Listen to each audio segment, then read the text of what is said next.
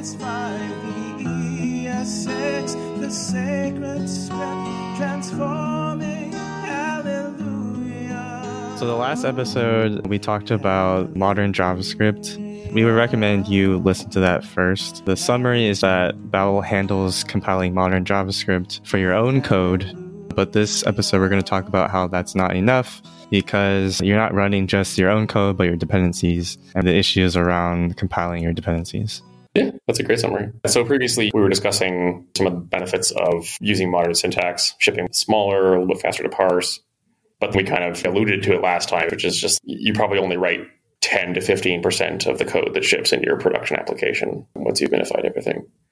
For as much effort as we put into making all these things work in tandem, if we're optimizing 10% of an app, that could be a tiny difference. So that's sort of the space that this carves out, and it kind of makes it seem like a problem that needs to be addressed. If it's only 10% and the rest of it's the library, you talked about earlier, the thing that you want to work on is things that scale. And if this is dependencies, we're all using dependencies that are versioned, that don't change, that are cacheable, then this is something that's more worth working on. Exactly. I mean, if you're operating on the 90% and the 90% is shared code bases that you could go and tweak or change how shared code bases are used in bundlers or transpilers, like we were talking about, like, that's a centralized, potentially fixable problem point, rather than saying, hey, everybody with your million Webpack or Babel configurations, please hold it this way. I guess there are fewer NPM module authors than there are application developers. Right, and those module authors have more code running in all the other companies. Yeah, they're maybe a little bit more incentivized even to make these types of structural changes, because at the end of the day, one of the ways we evaluate a module is its efficiency. And so if it's inefficient because it's very large or because it's shipping legacy syntax, then most module authors would be incentivized to ways to ship something better. I don't know if the trend is over time, people are using more dependencies. Not that that's necessarily a good thing, but yeah, that means that this is important. Yeah, it just means that number is sliding even further towards 10% from 15, or even further than that in some cases. You were even telling me that if you're compiling your own code to ES6, but you're using library code with ES5, that might make it even worse. Yes. So this was one of the more disappointing things when I was first investigating preset env's output, and preset env with the type modules output was somewhat similar, even though preset env was generating definitely more modern compact syntax. Because of the way compression works, like gzip and broadly compression works, you would end up with your node module syntax as ES5 with the function keyword and all this kind of stuff. And then you'd end up with your syntax compiled to arrow functions and let and const and these sorts of different structures. And there would be significantly fewer runs of the same text in your code than there would be in the dependencies. And when you bundle them all into the same file, that's less repeated text, which means larger size over the wire when compressed. So we were to see a reduction in the raw byte size of bundles, but an increase in the gzip size of the bundles, just because some of the syntax was not better.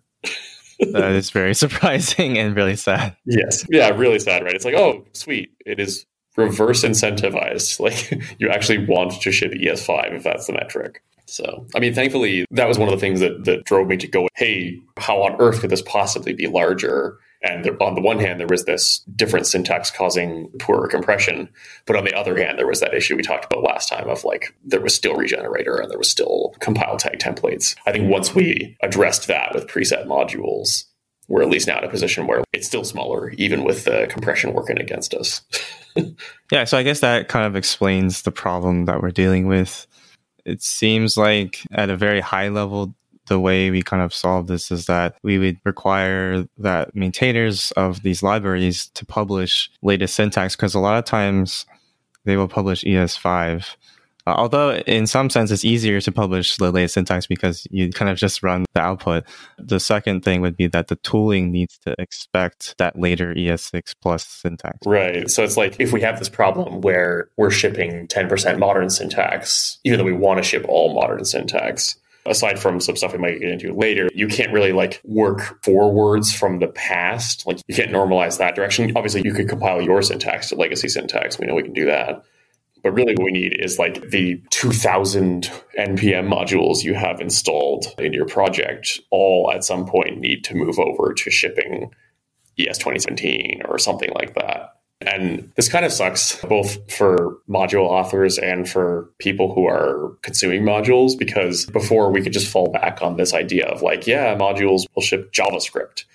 And there was just this sort of, I guess, shared understanding that JavaScript was JavaScript that works everywhere with the, the giant star, unless you're supporting IE9, because everyone's kind of forgotten about it. The world moved on from IE9, and then people were only supporting IE11 plus, and now there's still lots of vestiges of that because IE11 has like 2 or 3% market share still. Right. But even when that goes away, as a module author, if I ship my JavaScript with classes, am I supporting Edge 16? Edge 16 doesn't have a lot of browser share, but it's a JavaScript runtime that supports classes. So do I need to ship code that works around bugs in that browser, or do I make the arbitrary decision of saying, no, my library only works in Edge 18 or Edgium or whatever? I'm essentially, as a library author, I'm giving you my support policy for my module. And as a consumer, this makes no sense, because you can't scan your node modules directory and come up with a list of user agents that those modules will support. It's just a total Russian roulette. And it's even weirder because like you might install a dependency and then years later you go and update it and they change their build process, or they started using public class fields or whatever. And the dependency that worked totally fine, that at the time didn't happen to use a specific modern syntax that broke one of the browsers that you're required to support, suddenly uses syntax that breaks the browser that you're required to support. That's super frustrating and also ridiculously hard to track down. And they might not do it in like a major version, right? No, of course not. And especially, so like you had mentioned Sindre, who I think does get this a lot. This is super, super true in NPM modules that are primarily used in a node runtime. Because in Node, either using engines.node or as a result of the fact that there is one Node.js, there's sort of this idea of like, you go 2 LTSs back or 4 versions back or whatever, and the whole community kind of slowly marches its support policy forward. Nowadays, you generally don't need to go out of your way to support Node 6.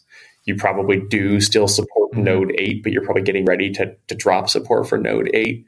And so I can remember a specific example. It was some very small module that accomplished a task. There was a small refactor that did not change the public API at all and was just released to NPM as a patch release. And as part of the refactor, they moved from var to const. And at the time, I was working on a code base that supported IE9. And that immediately broke my entire application because the const was bundled in and was invalid syntax in IE9 or 11 or whatever. And it was already minified. So I had no idea what module had caused this problem. It was like a patch update. So it just happened because we weren't using package locks. And I think a lot of people get that. And so on the flip side, as a package author, if I'm publishing my stuff to NPM, I'm basically, by writing modern syntax in my module or by shipping modern syntax when I compile my module, I am opening myself up to a flood of issues from the people who use my module, essentially saying, why did you choose not to support the browsers that I support? Which is awkward. Right. Some author or module authors don't want to worry about that, so they only publish the latest thing, especially for Node, right? There's like this, I guess, unspoken rule around how many Node versions back you support. And then you also get other people that are too scared to do that. So they actually just support as much as possible, and they'll never actually update to ES6 because they want to support it all the way down. Here, we're just trying to maybe acknowledge that we've always implicitly had this issue of everyone has a support policy, but you never really had to talk about it. And like you said before, everyone has just slowly dropped IE9 or IE6. Maybe some people will slowly drop IE11. But for this kind of tooling, we need it to be very specific. You could wait X years to not support IE, but it's not the most efficient thing. Right. Or there's also like a weird discrepancy where you'll have like a library's support target, which is this implicit thing that's not written down. Usually it's just in the maintainer's head or somewhere else, not in the README. And then you'll have the browsers that a library tests in. And that's really only if it's intended for the client. So if you're bundling a module that's built for a node, you're kind of on your own. It's not necessarily true that the browser the library tests in is the extent of its browser support. It might just be like the ones that the author cared about or the ones that they received bug reports for. That's true. Because maybe you support a lot of browsers, but you just don't want to test that much, or you can't test that many. That's funny because even with Babel, it's like we're still supporting Node 6 until Babel 8, right? Right. And it's kind of hard because like if you're a command line tool, how do you define your support target?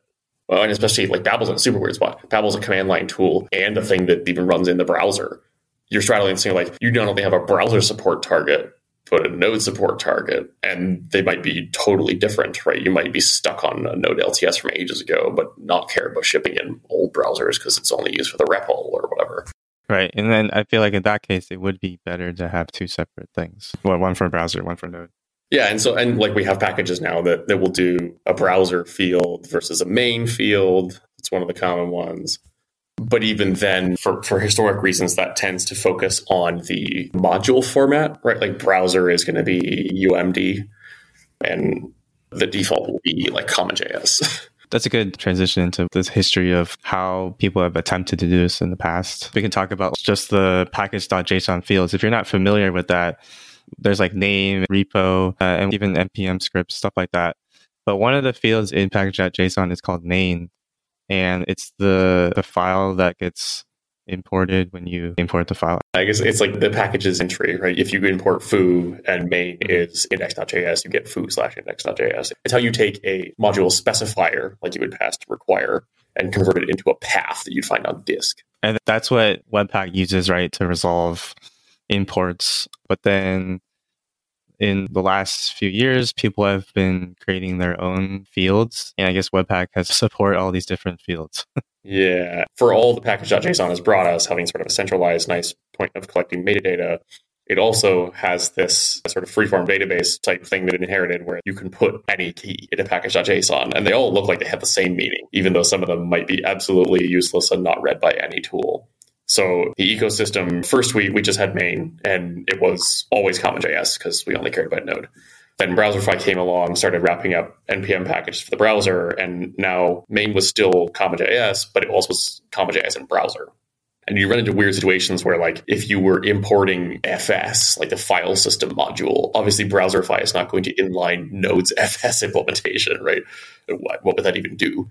Which actually is still a good question, but putting that aside, right? Like Browserify at some point wants to be like, actually, we have this fake version of a path. It could give you Node's path implementation, like the actual native path module in Node, but in the browser, when you package it up, it could give you a shim that happens to implement base name and dir name and all these things and just fakes out the properties that don't make sense there because you're not an actual file.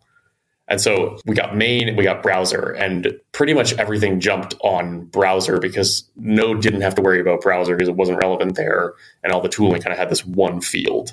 Then, I think it was like around the time when rollup started to get popular, Rich was like working with ES modules, and everybody kind of collectively had acknowledged that the browser field pointed to like a big old bundle that was designed to kind of be chucked into the page as it was. It was probably pre-minified. All the dependencies were in line. It was the thing if you were going to stick that library on a CDN. Like for Babel, it might be Babel standalone. When rollup would come in and encounter a module, it was actually totally capable of pulling in the original source for the module and not using this giant pre-concatenated bundle. The pre-concatenated bundle was actually a terrible thing to try and pull into a dependency graph because it's a giant blob you can't pull apart. Rich's solution was, let's add a new field. Let's add this JS next : main field. And I will say the one thing I'll fault him for on this is a colon in a manifest format where colons have semantic meaning. It's always weird when I say JSX and main. I feel like I need to say JSX : main. But I don't know. So that shipped. That was a thing in rollup for a while. It was essentially you would point to something that was pretty much the same as your Node.js source, but instead of using CommonJS, you were using ES modules. And rollup is not a transpiler, it's a bundler. The focus of the original wiki page that Rich had that explained what JSX name was for module authors was just on the module format, like shipping ESM. There wasn't anything in there to say what syntax level of JavaScript you should put in that field. And so because we had this weird uneven surface, some people were shipping JSX main as modern JavaScript with classes and async and modules. And some people were shipping JS Next main as ES5 with import statements, which was a weird, confusing meta format that never technically existed, but we created. The lowest common denominator of those two, and really the only reliable way to interpret that as a bundler, was assume that it is in legacy syntax. So JS Next main ended up becoming just the same syntax level as the rest of the package, which was always still going to be ES5, but with modules. which kind of sucks, right? We lost out on a chance there, especially because it was called JS Next. You would assume it would be like some current version, which, I mean, part of the problem is totally not Rich's fault at all. He was sort of the reason why we ended up with the module field, which replaced this. JS Next main as a field didn't contain enough metadata to express, like, what do you mean when you say next, right? What was modern at the time when this package was published? If the package is 5 years old, modern at that point would have been ES 2015, not even maybe. Probably just before then. It would actually just be with const versus a package published yesterday might be using, trying to think, what's that one? Double question marks, I can't remember the name of the spec. Knowledge coalescing. So as a consumer of that package, it's ludicrous that I would have no idea whether it's one or the other. It's basically just like a guess. And it's not as simple as just like looking at the file. As soon as you go into the territory of looking at the file, you are attempting to parse a file of unknown syntax and fall back to other parse modes, running through every possible ECMA version and seeing which one succeeds. Backwards compatibility obviously helps a little bit there, but it's not a perfect story. So JS Next main pretty much became the module field. Didn't change any of the semantics when we made that transition. It was just like a simpler name for the same feature. And that was also around the time when people realized, crap, okay, so the ship of producing modern syntax and putting in this field, that ship has kind of sailed. Let's just double down on ES5 plus modules for this, and we'll get the tree shaking benefits, but not modern syntax. And everybody kind of, at this point, has standardized on that with a couple of holdouts. It left the whole idea of a modern package in the dust. In some ways, it's kind of like the same problem that happened with preset ANV regarding least common denominator. Right. Yeah, like preset ANV launched, I was like, just use last two versions. And then last two versions was just the same thing every time, right? It was just always IE11. And so we always end up with the original intent is this dynamic thing. And then as it turns out in the wild, we kind of just need to find a static thing. And the static thing is always just going to be the simplest thing or the oldest thing or the worst thing. Like it has to be that lowest common denominator. So we lost that. And there's been a bunch of proposals since then to say, like, if we were going to do a new thing that wasn't module, wasn't main, what could it be? What would we need in order to capture some of that dynamism to have like some representation of like, here is my entry point to my package and it is ES 2017 or whatever. All of these have kind of been met with some difficulty because if you're shipping JavaScript to the browser, you can't ship something called ES 2017. I think we touched on this a little bit in the last podcast, but it's like you can't ship the spec version of the thing because browsers are kind of uneven and you'll end up with either a browser bug or an inconsistent implementation that means like ES 2017, but not this feature, but you can ship this other features from 2018, but you have to work around this one syntax bug. And it's like you're never actually shipping a version of JavaScript. You're shipping the syntax that is supported by the set of browsers defined by a query or something. So it's not as clear cut as like saying this year. It doesn't work that way. Yeah, I think there was a proposal at one point that was like, we'll have like a modern field. And you look at the published date of the package, and then you'll look at the ECMA spec for that year and like math.floor it at the beginning of the year. So it'll be like last year's ECMA spec. We'll assume that the package contains this. But you can come up with a bunch of straw men.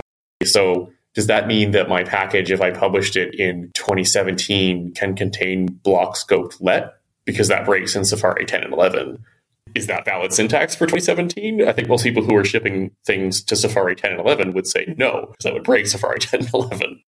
And there's like a bunch of those, like if you get into things like tail call recursion, like ES 2015, tail call recursion's a thing. And no one has implemented it.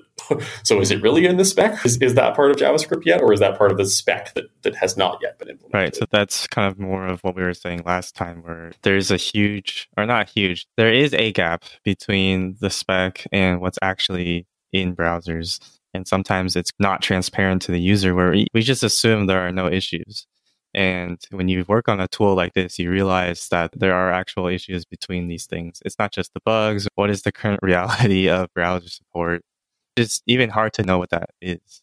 Yeah, and hard to know what it is, hard to assess it. We don't have like a standardized website you can go to. I mean, we have the Kangax tables, which is about as close as you could get.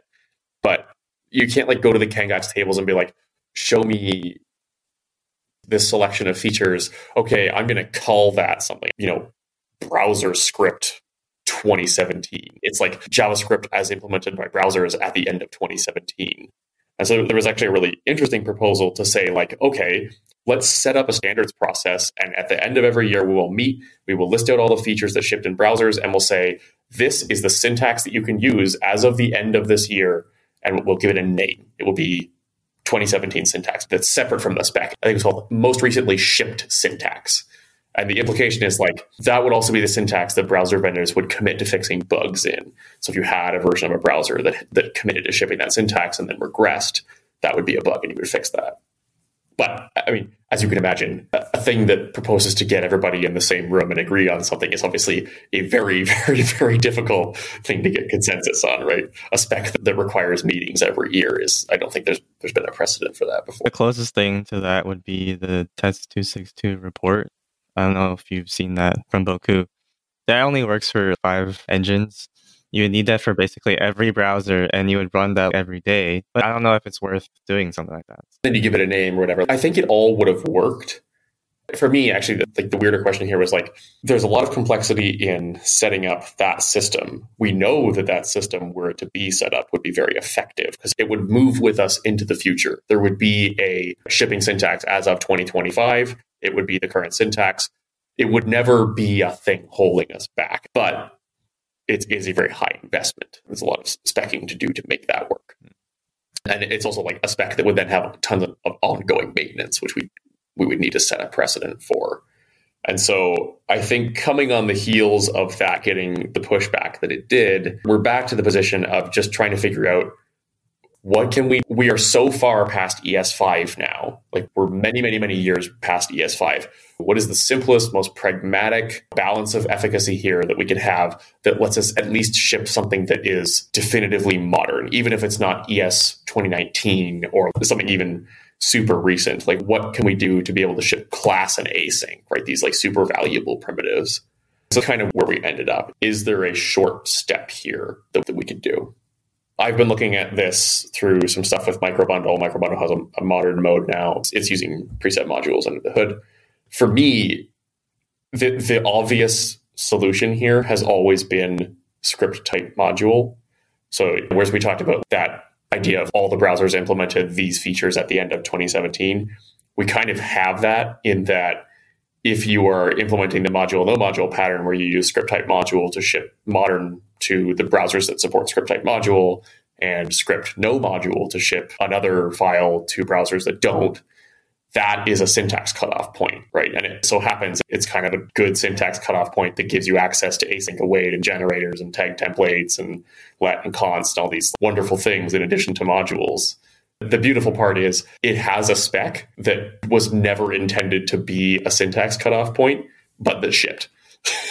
Like it exists. It's there. It's in browsers. If you can double down on that, you get your syntax cutoff point. You only get one. Right? I will have to just invent another one in the future. I was actually just talking to somebody today about this. We think there's another one coming down the pipe in the form of import maps, which is absolutely fantastic to just know that there will be another one of these. Maybe the cadence is once every 5 years. And as a community, we just have to acknowledge that, like, that's okay. Right.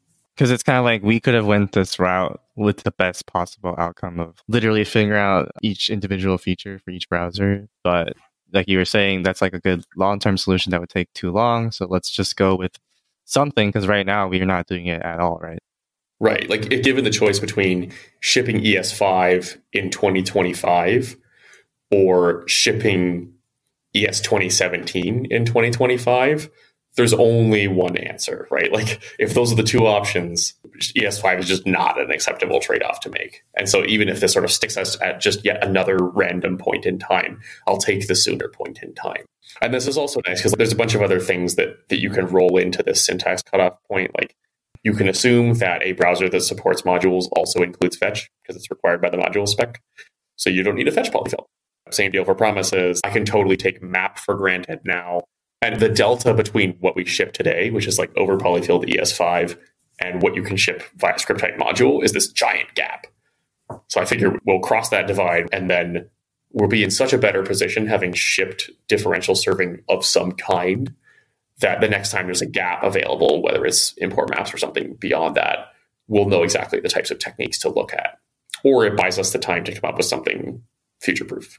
Right. So once we do the differential bundling or two different bundles, the next time something comes around, hopefully you should be able to just change a few lines of config. Yeah, like once we figure out what's the trick to loading the modern versus the legacy bundle, we're just basically reconfiguring our tools and figuring out like, is this going to give me that nice 90%, 10% browser market share split? As a community, I think that would be a relatively easy decision for us to make since we'll already have the infrastructure in place to build those two bundles. We're just changing parameters. I'm going to try and do a terrible segue here. Speaking of parameters, you can delete that. The weird piece that's left over here is there will be NPM dependencies that are in our dependency trees for a long time that don't do any of these things. They don't ship modern syntax. They don't upgrade. Maybe they're modules that were published 5 years ago, right? And I think we are smart enough as a community to know that a module that is 5 years old but fulfills its task perfectly, maybe it's just a piece of software that works and it doesn't need to be updated every 10 minutes. And I think at some point, it's always good to roll something to the new version of JavaScript or whatever. But by and large, if you have a module that accomplishes a task and it does it well, maybe that's just fine. What we have to figure out is, how do you operate on node modules, either transpiling node modules or bundling node modules and shipping it in the browser when node modules is a jagged surface where some of your node modules are ES 2017, some of your node modules are ES5. We can't really know that in advance. And for this, you had mentioned Labab or Labab. And so that is a potential avenue here. When obviously one I've been exploring personally and tweeted recently, for us to say, if we want to ship modern JavaScript, we can find techniques for inferring, almost like you were doing a refactor on the fly, like an automated refactoring approach, saying that this module is using common.js, but it's just doing module.exports equals a function, and there's no other exports in the file. We can definitely take that and transform that to an ES module, especially if it's not using like this in global scope, or whatever. Like there's a bunch of conditions where if the module satisfies those conditions, we can just sort of auto upgrade it. And that's also true for things like arrow functions. If the function's not leaked externally, it's just a callback. There's no this access. Nothing's using arguments. You could potentially convert a function to an arrow function. I think actually even Cursor has started having an option to do this. Or like if a function is creating an array, looping over the arguments object, sticking it in that array, we could probably infer that that is doing a REST parameter. And I think if you pile up enough of those kind of like reverse compilation techniques, maybe you get to a point where you can offset that gzip problem we talked about, where it's like, I'm not going to necessarily be penalized by the fact that this module was originally authored in an older syntax, because I can mostly bring it to like current syntax for the syntaxes that have some effect on bundle size. Yeah. And I guess if it is automated, ideally there could be an opt-in of like sending a PR into those packages, assuming they want to take those changes in. Totally. Like the transforms that would make this work, you could envision those also being usable as code mods. And so as a community, it might be, this is still people talking to people about people doing things. So there's always going to be that human element, not just robots. But I think maintainers armed with tools that help them move forward is always a better outcome waiting to happen, right? I remember a while ago, I tried to send a PR actually to one of Syndra's repos, and I think he initially responded with a very intelligent and reasonable request to me, which is like, hey, I maintain like 2,000 modules. It would be really good if there was like a tool that I could move this repo to that would let me move to modern JavaScript or TypeScript or whatever, and kind of pave the cow path of like, okay, so we had this tooling stack, now we have this new tooling stack, and he can sort of replicate that on all of his ridiculously large number of modules so that he's not maintaining 2,000 one-off configurations for how to build these things. So the same thing I think kind of applies to this idea of moving to modern syntax. If you can sort of apply a code mod to all of your modules and say, yes, I'll probably have to go in and fix some of these things by hand, but I'm not constantly looking at these arguments accesses and trying to infer whether I was using REST spread here or not.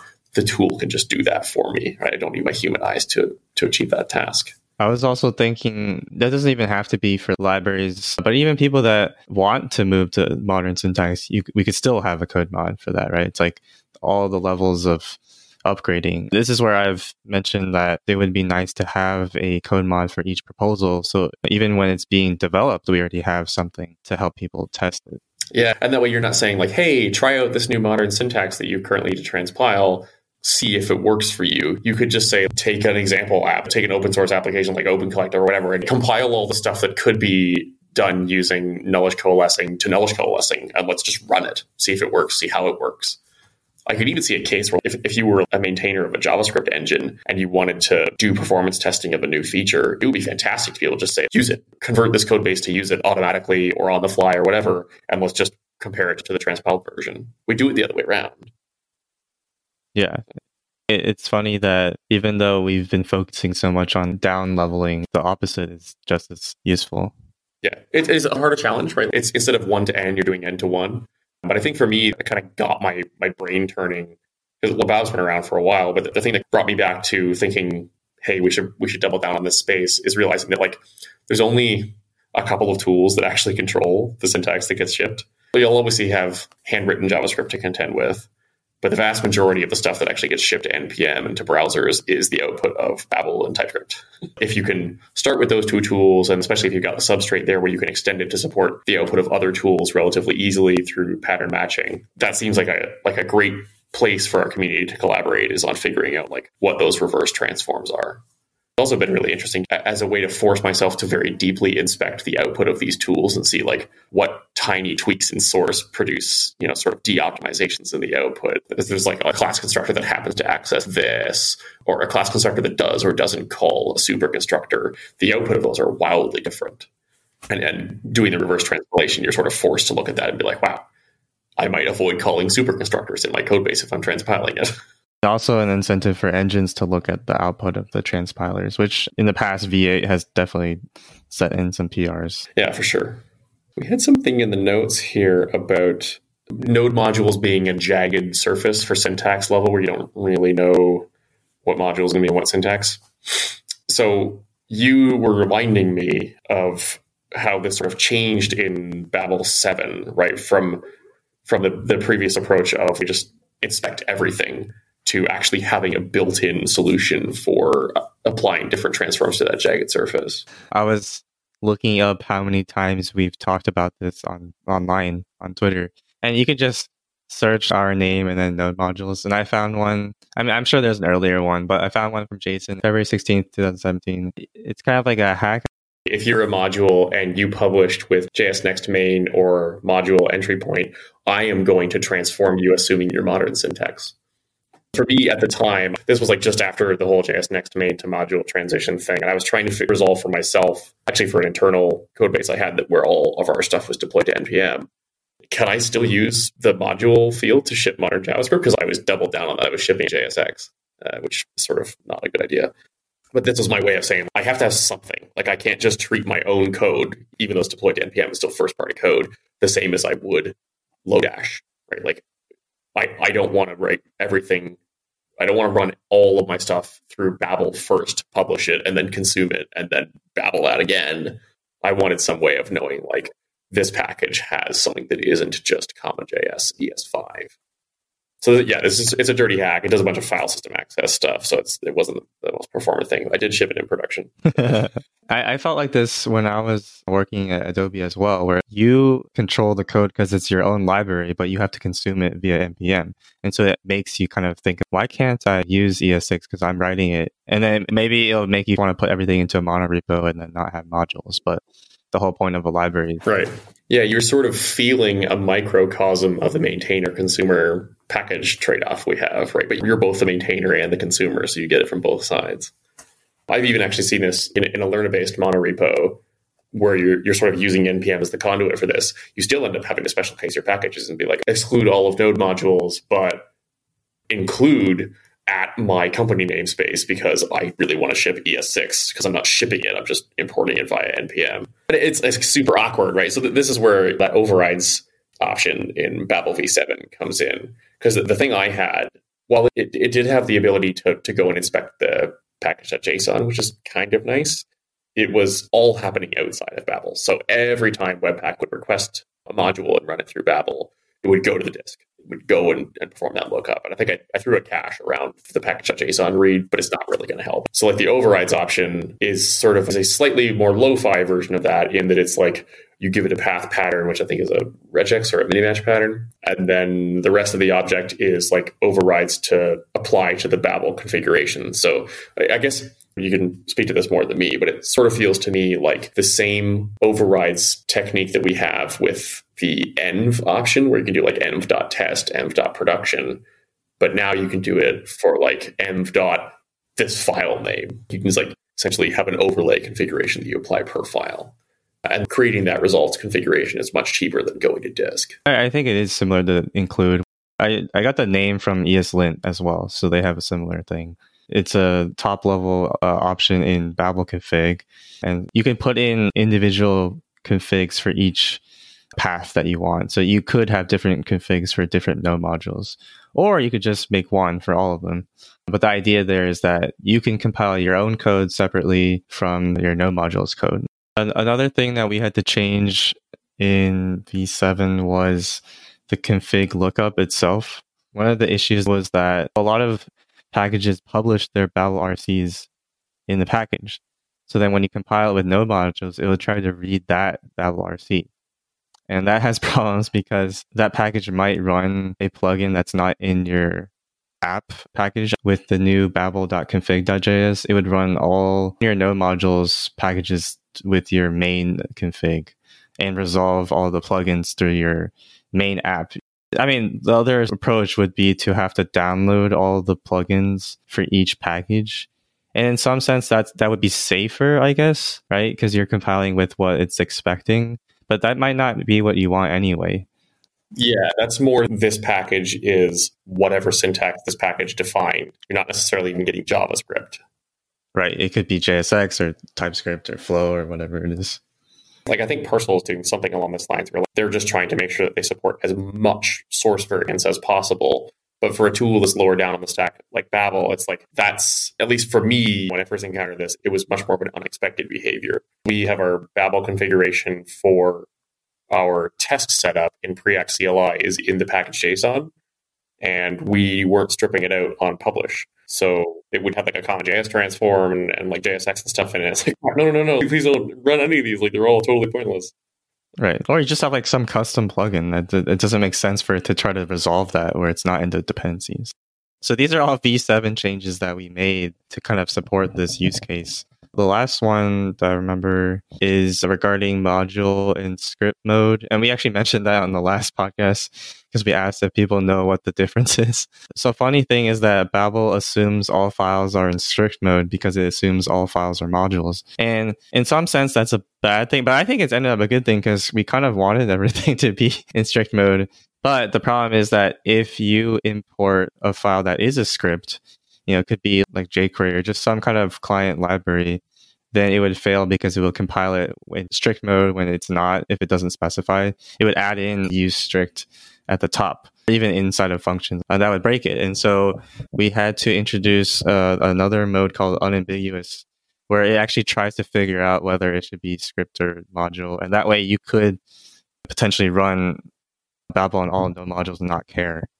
Right. I think it basically just said, like, is there an import or an export in the file? Okay, I'm going to compile this as a module. Yeah, which is smart. That is like one of those features that helps you reduce that jagged surface of node modules. Not necessarily for a syntax level, but at least for like, I'm not going to break top level this in a common JS module. Right. If that is the main issue, how do we normalize it? We have no idea what we're looking at for your library. So how do we upgrade everything so that it's at the baseline of the latest syntax? And then using preset env to downgrade everything back. It's almost like a test to see that the system can produce a no-op.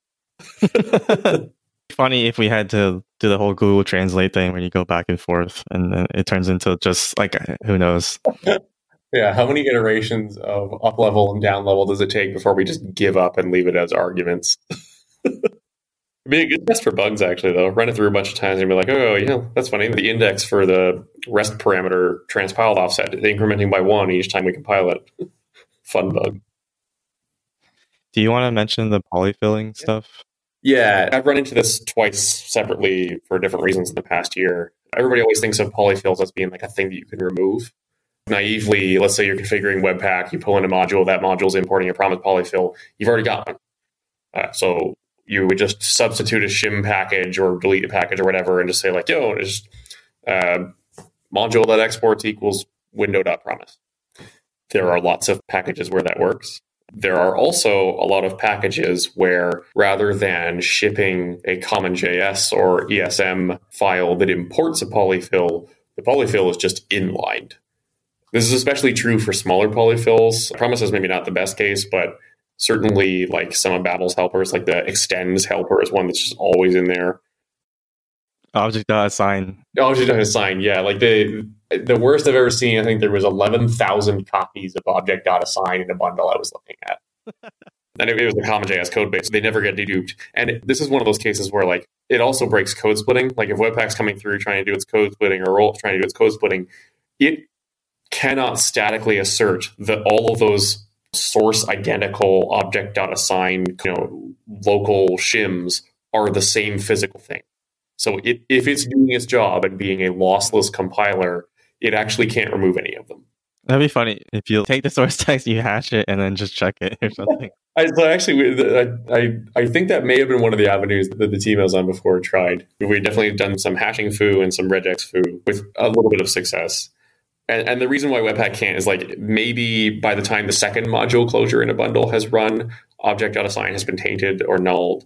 Oftentimes, it's not just like, if this API doesn't exist, substitute it with this. Sometimes it'll be like, if this API doesn't exist, or if this API has this weird bug that is asserted by this test that I have over here, then substitute it. And as soon as you run into the territory of like evaluating a function to see whether something can happen, static analysis is basically just out the window. So that's where like it breaks tree shaking, it breaks module concatenation. In some of the bundle analysis I was doing, I was seeing not just the runtime helpers, but like a lot of these modules falling into the bucket of like people just wanted to ship something that worked by default, especially if they're targeting like a script that you can hotlink from the browser. So they'll just inline the polyfills. It's sort of the surefire way to guarantee that promised polyfill is going to be there. And that it sucks because it's one of those other things that sits in the way of you shipping modern syntax, because you install the dependency and it's just like it is too late to work back from that already polyfilled state. So one of the things I've been working on as part of a project I think we're going to get into in the next podcast, but like one of the sort of sub features is identifying what the patterns are that in source code represent a polyfill or a ponyfill, which is a whole bunch of different variants of like an assignment to a known native or from a known native that falls back to some blob of code. And when you pull together enough pattern matching and partial evaluation, you can actually get to the point where you can somewhat reliably determine, I'm fairly certain that this is an object.assign ponyfill and it is a helper of name _ extends. And once you've got that as a Babel transform, in the case of what I've implemented, you can start running that on all the modules. And now that thing that was completely impossible because like the arguments transform, it was like the result of a thing that it was not reversible, starts to become, at least in certain cases that don't deopt, somewhat reversible. Even if the end result is you remove the polyfill at the call site, have it use the native thing, and then as a concern for you, the application developer, you determine whether that polyfill is necessary, right? Like you might put your promise and fetch polyfills in a no module chunk. But that's one of those cases where like the author of the NPM module has no idea where you're running this code. So they really can't tell you. And you as the app dev are kind of the one who has the more informed viewpoint there. And you can determine whether you need the polyfill or not. So in as many cases as possible, we want to like bring these already shipped, already transpiled, already polyfills things that are on NPM sort of forward in time to the point where they're not even burden themselves with more code than need to be shipped. Basically, you don't want to ship a bunch of dead code, even when static analysis fails. Yeah. And even from the library side, you shouldn't have to put your polyfill in the library, right? Because it does affect everyone else. But then you kind of don't want to tell the user you need this polyfill because it's more work for them. So like the whole thing is kind of a mess to deal with. Yeah. Anything that gets in the way of somebody just NPM installing something and then going ahead and using it is a roadblock, right? If it's like NPM install it and then go and read the docs to see what all the esoteric requirements are for using this module, all of a sudden the value of being able to use that reusable package is kind of reduced. And also some people just won't do it. They'll npm install it, pull it in, ship it, and then be like, oh, crap. I didn't have a map polyfill and I support IA11 or whatever. But it's not always clear. Like map is actually a great example. So this library relies on map. Map exists in IA11. Oh, but it relies on map.clear. And that API, it doesn't exist in IA11. We are all not capable of scanning the thousands of dependencies we have and coming up with those things we need. I guess we didn't really talk about solutions, but that's the next episode. Where we come up with a solution that may or may not exist. Cool. I think that was a good overview of the issues that we face, right? All right, tune in next time.